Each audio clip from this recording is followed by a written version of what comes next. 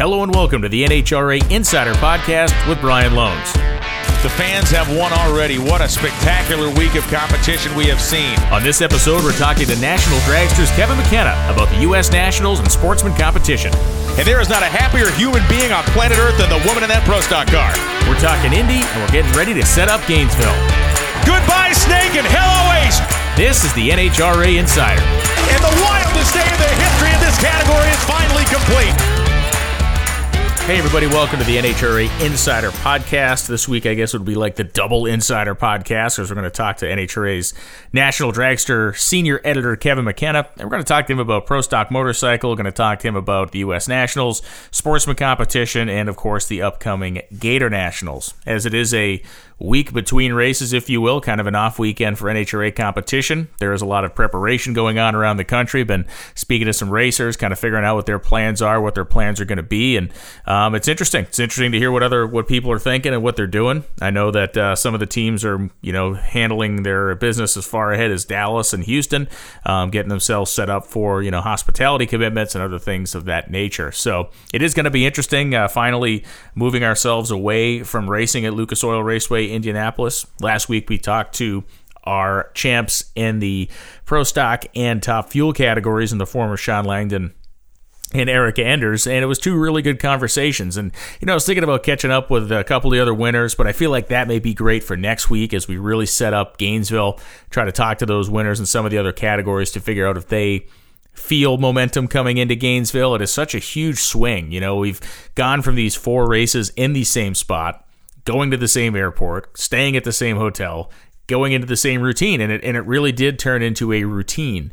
And it's one of the things that I don't think a lot of us fall into on the road, maybe year over year, but we do tend to stay in the same places or whatnot. And of course, races are always contested on the weekends, if you will, but we've never really had a scenario where you find yourself doing the same things over and over again and going racing on Sundays as well. So breaking that routine will be interesting, because what we know about human nature and human psychology is when we get into a situation where we find routines, where we have repetition, human beings get really good at that. They get good at repeating and they refine what they do. And then when we break those routines up, when we break that kind of consistency up, that is when we see people either excel or sometimes they make mistakes.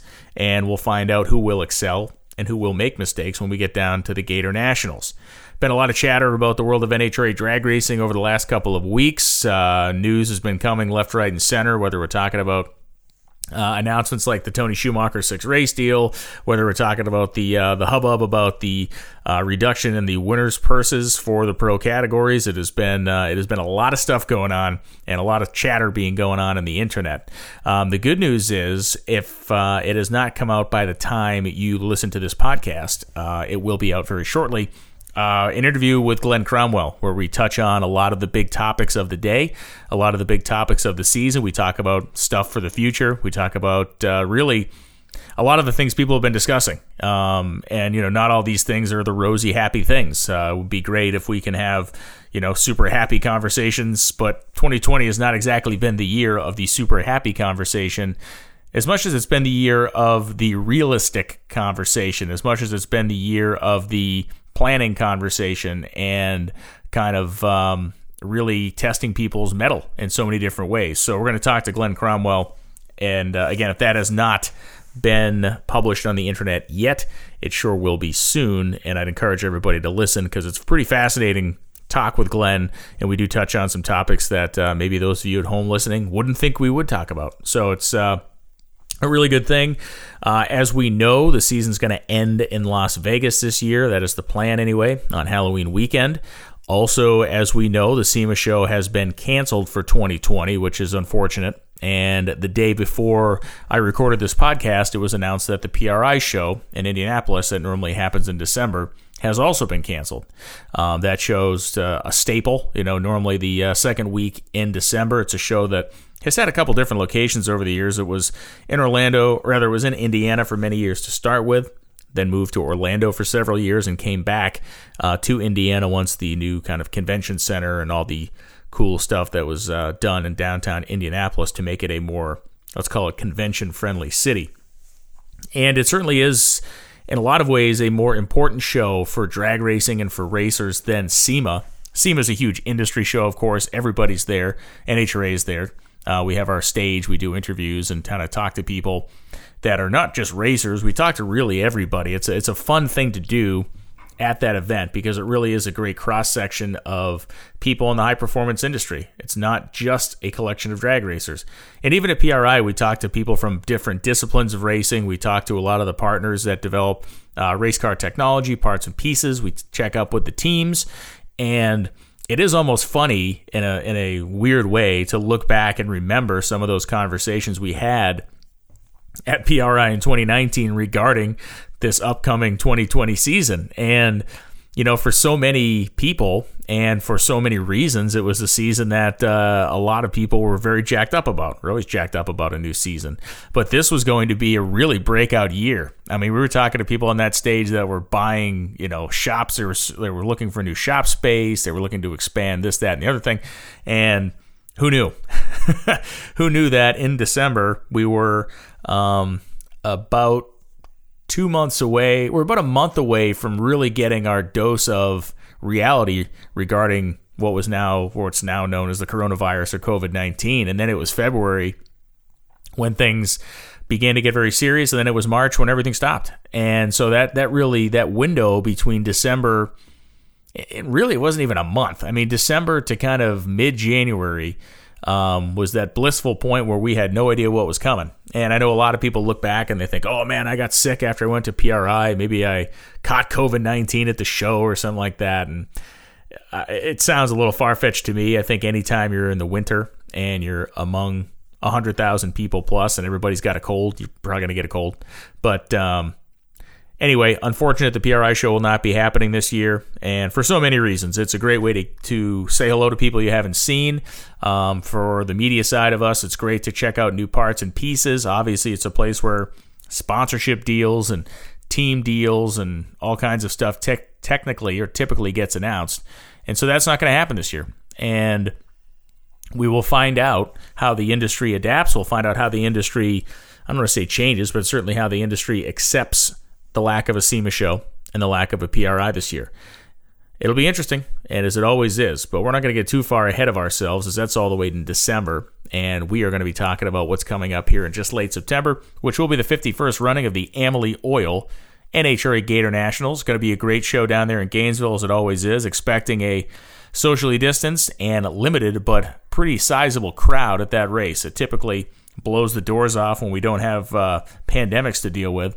And I know that ticket sales will be limited per the agreements made and per the protocols put in place by the NHRA and the folks in Florida. But expecting great things and expecting, unlike other sports, not to have to manufacture our own crowd noise. We will have crowd noise at the Gatornationals that will not be artificially added to the show. Let's talk a little bit about the U.S. Nationals before we get online with Kevin McKenna. Really, we touched on the professional categories last week, and one of the things I'm going to talk to Kevin about is Pro Stock Motorcycle and how we just continue to see separate winners or different winners. 8 races, 8 winners. First time in the history of the category it has ever happened. There has been 7 winners in 8 races, but there has been fresh winners in 7 races straight, but there has never been fresh winners in 8 races straight, which is exactly what we have. And of course, I don't mean first-time winners. I just mean a different person winning the last 8 races. And while they have not had as many races as the other mellow yellow categories, the points in Pro Stock Motorcycle are hilariously close. I mean, it is something that we'll get into with Kevin, but when we look at the Pro Stock Motorcycle standings and we see how far back we have to go to look at any separation, it's Scotty Polachek right now leading the points. You have to go all the way back to number 8, Chris Bostic, who's 97 points back before we even get to somebody who is basically more than a race out. The number 10 bike right now is Steve Johnson, 114 back. That's number 10. The top 6 points earners are separated by 47 points. From 1 to 6, 47 points. Will somebody else step up and win a race? Steve Johnson's certainly capable of winning a race. Angie Smith had a bike qualified number 1 at Indy. She's got a bike that can win a race, and we'll get into that with Kevin McKenna when he comes on. U.S. Nationals also provided an incredible platform for sportsman drag racing. That's going to be the other side of our conversation with Kevin. About 900 cars total on the grounds. About 800 of them were sportsman cars, if not a little bit more. And the number of days the race was contested over was shorter. The length of the days that the event was contested over, far longer. They got the job done. The race was finished on Sunday night, but it was grueling, and Kevin was stationed in the media center for most of that effort. So without further ado, I think we should move on to our guest on this week's NHRA Insider podcast. Please welcome Senior Editor of NHRA's National Dragster magazine, Kevin McKenna. How you doing, Kevin? I'm doing great. How's your day going? Pretty good, man. Pretty good. Getting myself shaped up here, getting some stuff put together for Gainesville, but want to really kind of put a point on Indy and talk specifically to you about a couple of things that tend to be your specialties, which would be the pro stock motorcycle category and, of course, the sportsman side of things. So let's talk a little bit about pro stock motorcycle first. And once again at Indy, this class delivers, and it has delivered for some time, but it's just one exciting moment after another for these guys and girls. It is. It's amazing, and a class that you sometimes think has been dominated by a particular brand or a particular individual. We've had the kind of parity lately that we've never ever seen. Yeah, what do you have any idea, or what lends? You talk to a lot of these riders and crew chiefs. What is lending itself to the parity that we have seen? And we got some notes from Bob Fry for our preparation for the upcoming race, and he said, "Hey, this is the first time in the history of this class you've had 8 different winners in the last 8 races. So, what is the root of this?" Yeah, isn't that amazing? You've had. Again, 8 different winners in the last 8 races, going back well into late last year, but you've also had new winners. Obviously last year going to Pomona, the Gianna Salinas deal, a bit of a fluke. I think anyone would tell you that. But then you have 2 people this year, in Ryan Ayler and Scotty Polachek, who you could almost define as overdue. Yeah. Certainly in Scotty's case, very overdue. I don't know. Does that signal a changing of the guard? Not necessarily, but it does show you that there's a pathway to a competitive program, specifically with Ryan Ayler. They do all their own stuff.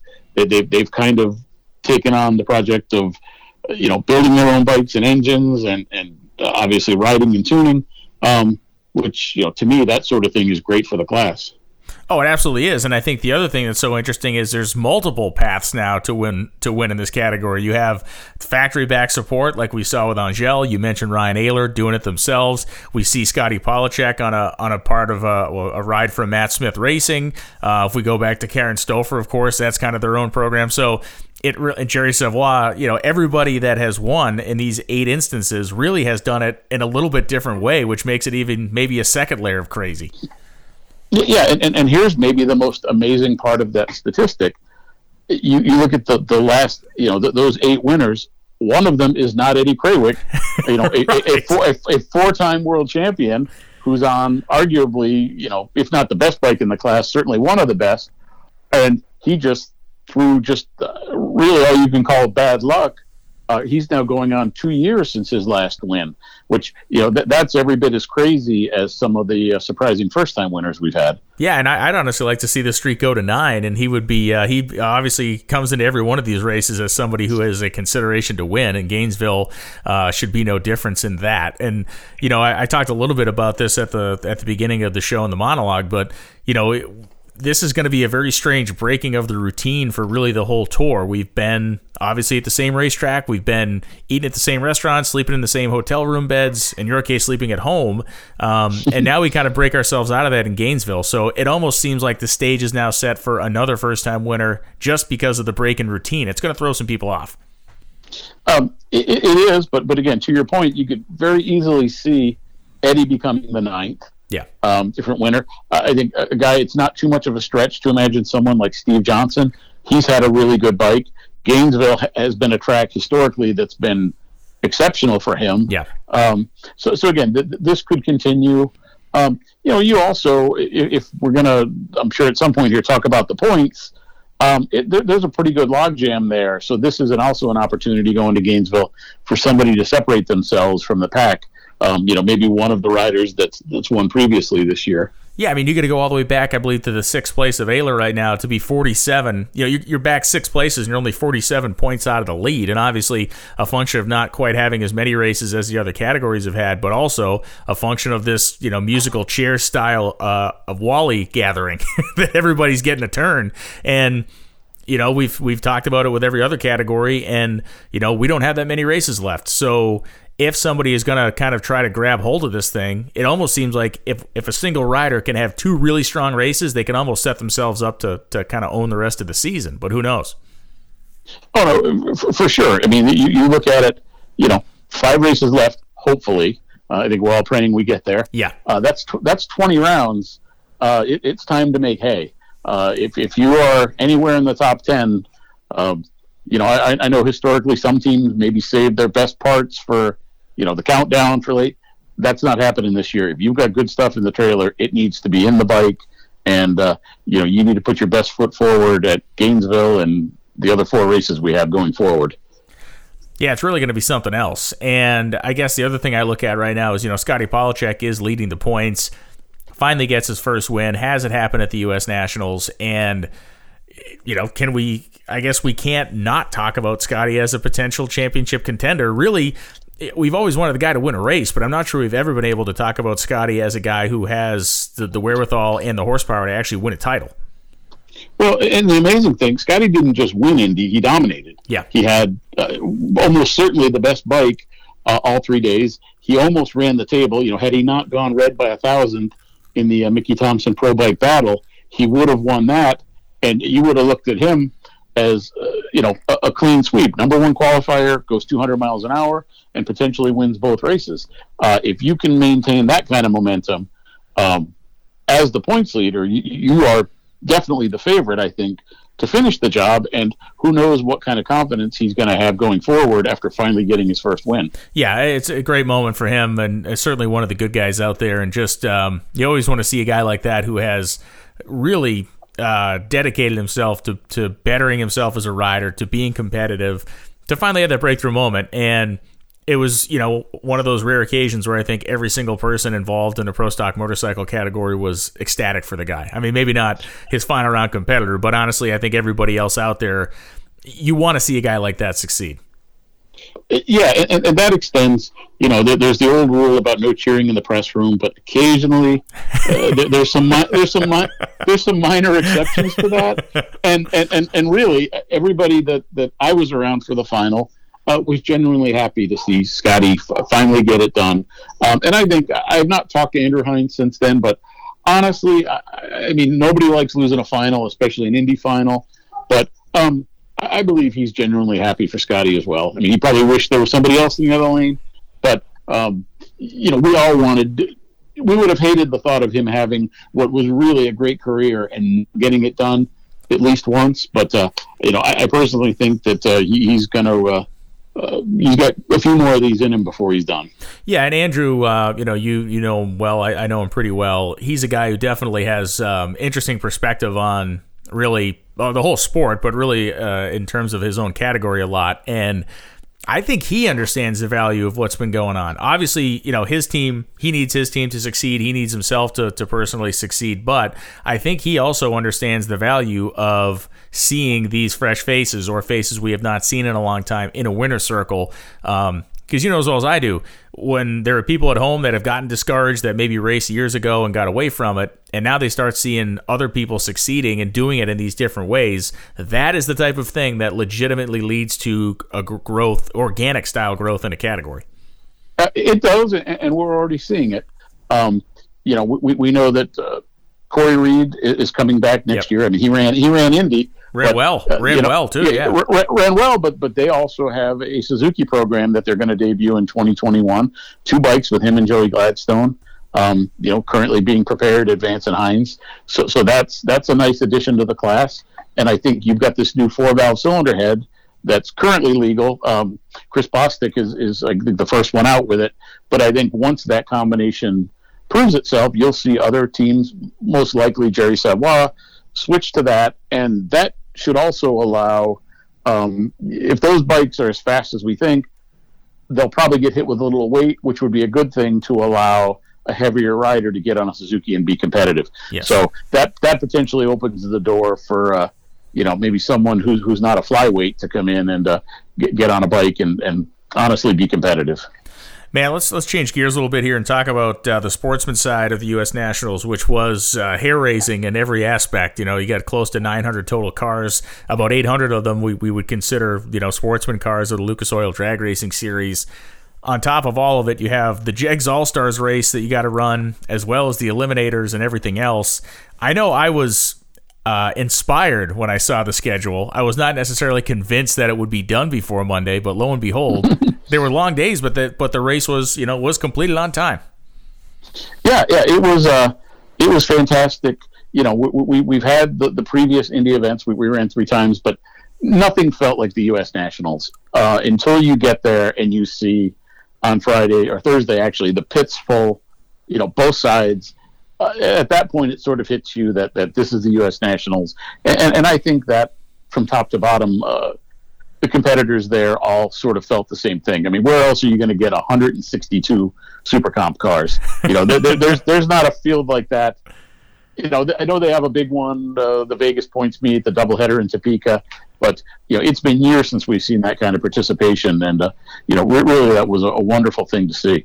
Yeah, it was in its own way, pretty heartwarming, I guess, to drive into that place and have it feel the way it should, I guess. Like you said, I mean, the first 3 events you were in there were incredibly necessary and incredibly important for their own reasons, but that one was really a if nothing else, just kind of a great reminder of the spectacle that race actually is. And one of the things I thought that was kind of cool is, speaking of spectacles, is that we didn't have a lot of the pageantry that we normally have because of social distancing and all the other stuff we got to do. There was a lot of the pomp and circumstances we didn't normally see.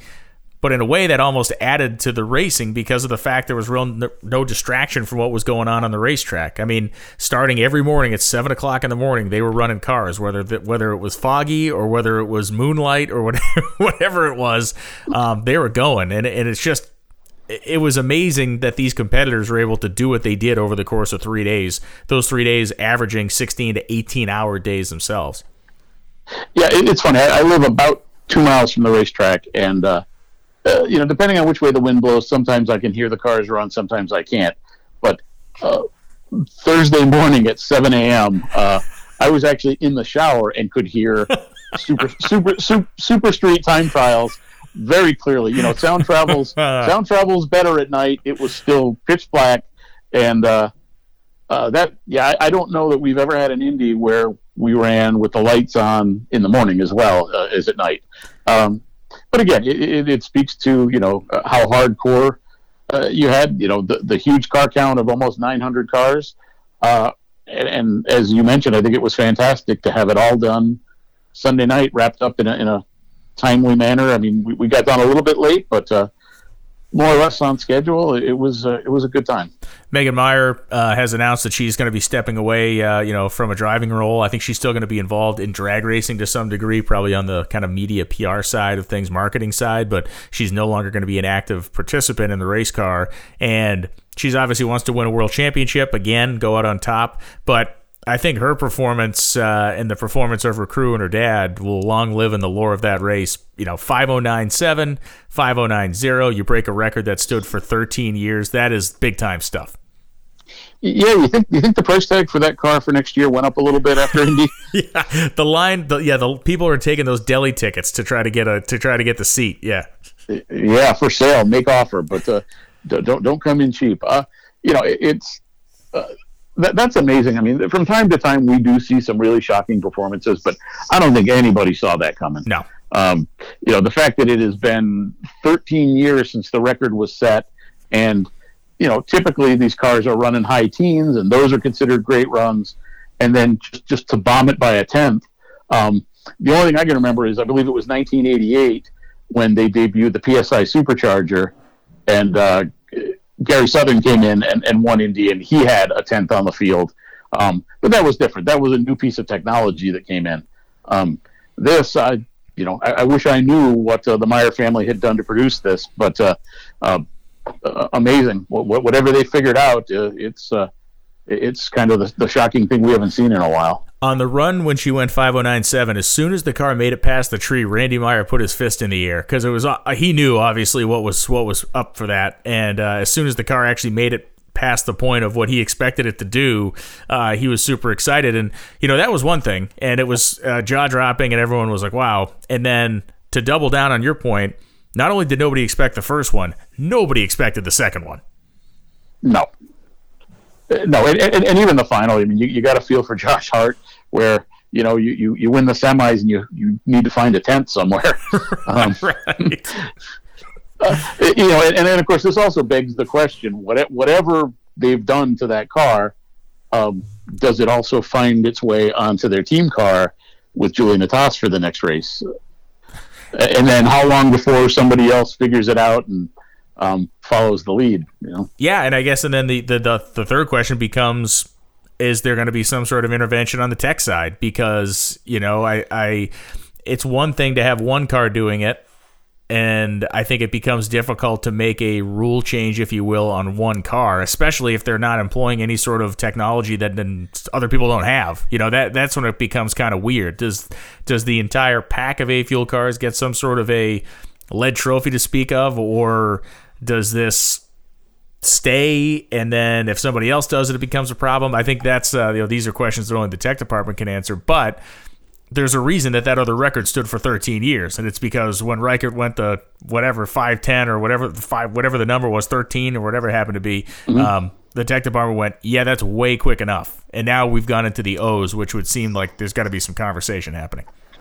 I think I don't know that they have a problem with the class going 5 O's, but you are still trying to maintain some parity between Absolutely. the injected nitro cars and the blown cars, and clearly the blown cars can't get there. No. And I don't know, again, years ago I had an opportunity to go work in the tech department, and then I woke up and said, no, I don't really, as a, in my current position, when I call people, when I call racers on the phone, they're generally happy to speak to me because it means they probably want to race. I didn't really want to be the tech guy that sometimes has to deliver news that isn't as well received. I totally get that. But again, I think to be serious for a second, I think the tech department has historically done a fantastic job with the alcohol classes. I think they do a great job with Pro Mod. I think they are, factory stock is a work in progress, but I think they're going to get it. So they have a lot of familiarity with maintaining parity in between certain combinations, and whatever they decide. Again, we have no idea what the Meyer team is doing. Yeah. If that's a part that they would make commercially available to other teams at some point, if it's just a tuning philosophy change, who knows? But I think in the short term that they will probably be able to enjoy a significant advantage if they can repeat that. Yeah, no, it was awesome, and it's just, again, when you to see a run like that made at that style of event, I think makes it even better. So and then we look up and down the rest of the sportsman categories, and we look through the Jegs All Stars, and Slade Cummings, Trevor Larson. It's just amazing when you see these names and these particular racers who are able to just dial it up in these situations. I mean, Cummings, I think that was his 8th career final or something like that in the Jegs All Stars, and Larson, of course, doubled up at the thing a few years ago, winning 2 categories. Mm-hmm. I mean, that's a guy who lives for that race. Yeah, and if you're a sportsman racer, don't you think to yourself, my God, Indy is hard enough to win as it is. Now you're going to bring 80 guys from all over the country, a lot of which might not have otherwise come. Anybody that did anything significant at Indy this year, I think you've got an absolute right to be proud, because, we hear it every year, the best of the best. You had it at Indy this year, top to bottom, every sportsman class. Anybody who was anybody was there. And that, to me, that's how Indy should be. I don't know, going forward, I don't imagine the Jegs All-Stars will return to Indy next year. Yeah, I don't think so. I guess Yeah. It remains to be seen, but it was certainly a welcome addition this year.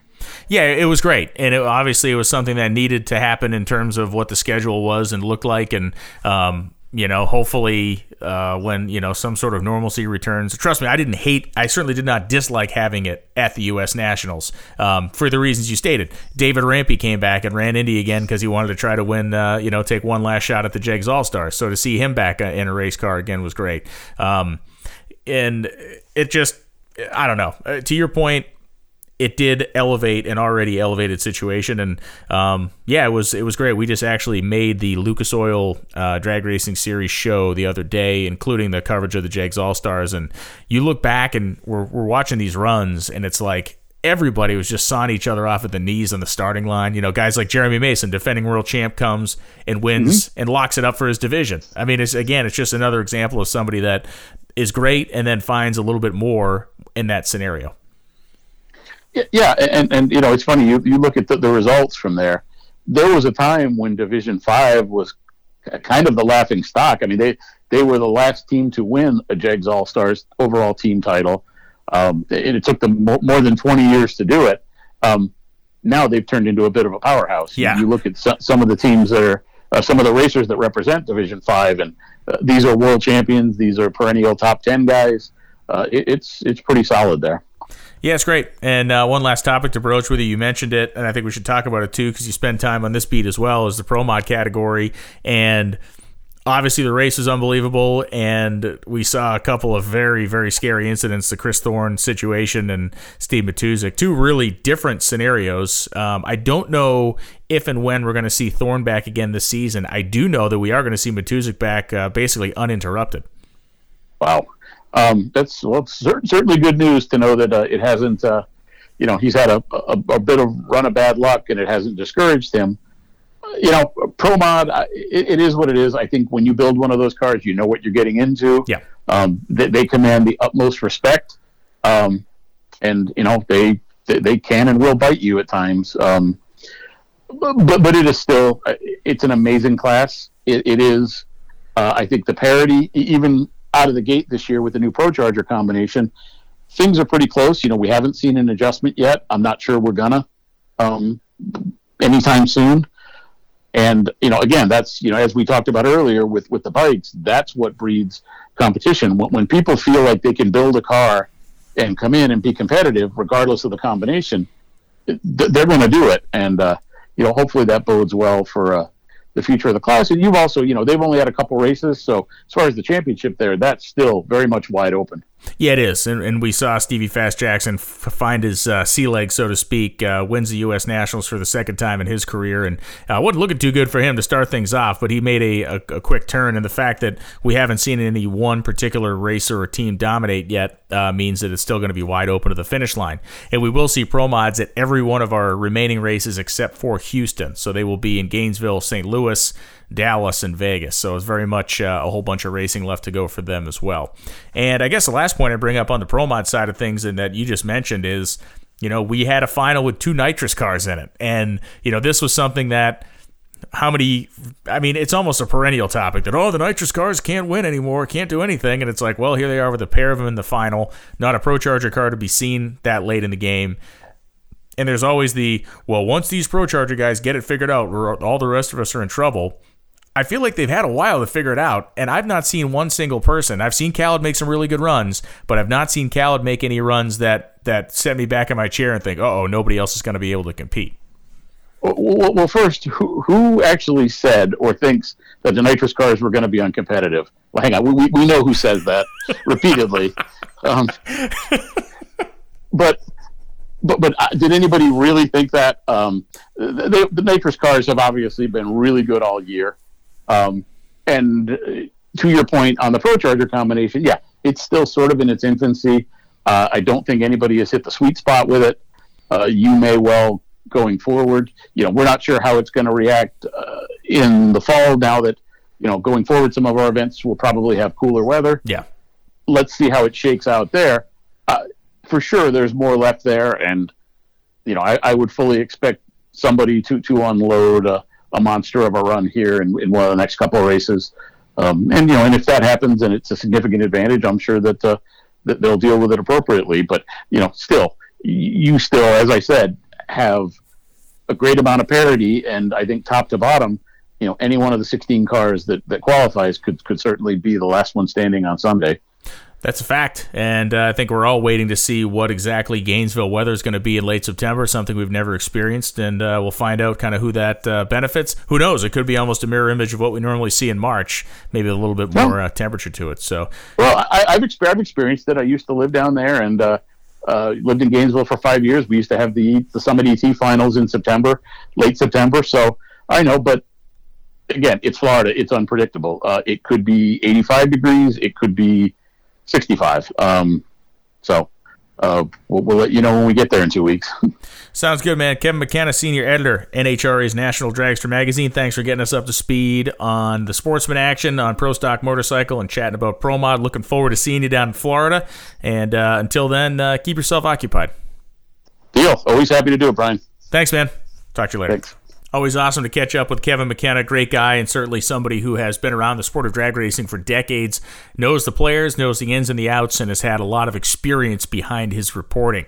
Looking forward to hanging out with Kevin, and those of you that are coming to the Amalie Oil NHRA Gatornationals being contested September 25, 6, and 7 down there at Gainesville Raceway in Gainesville, Florida.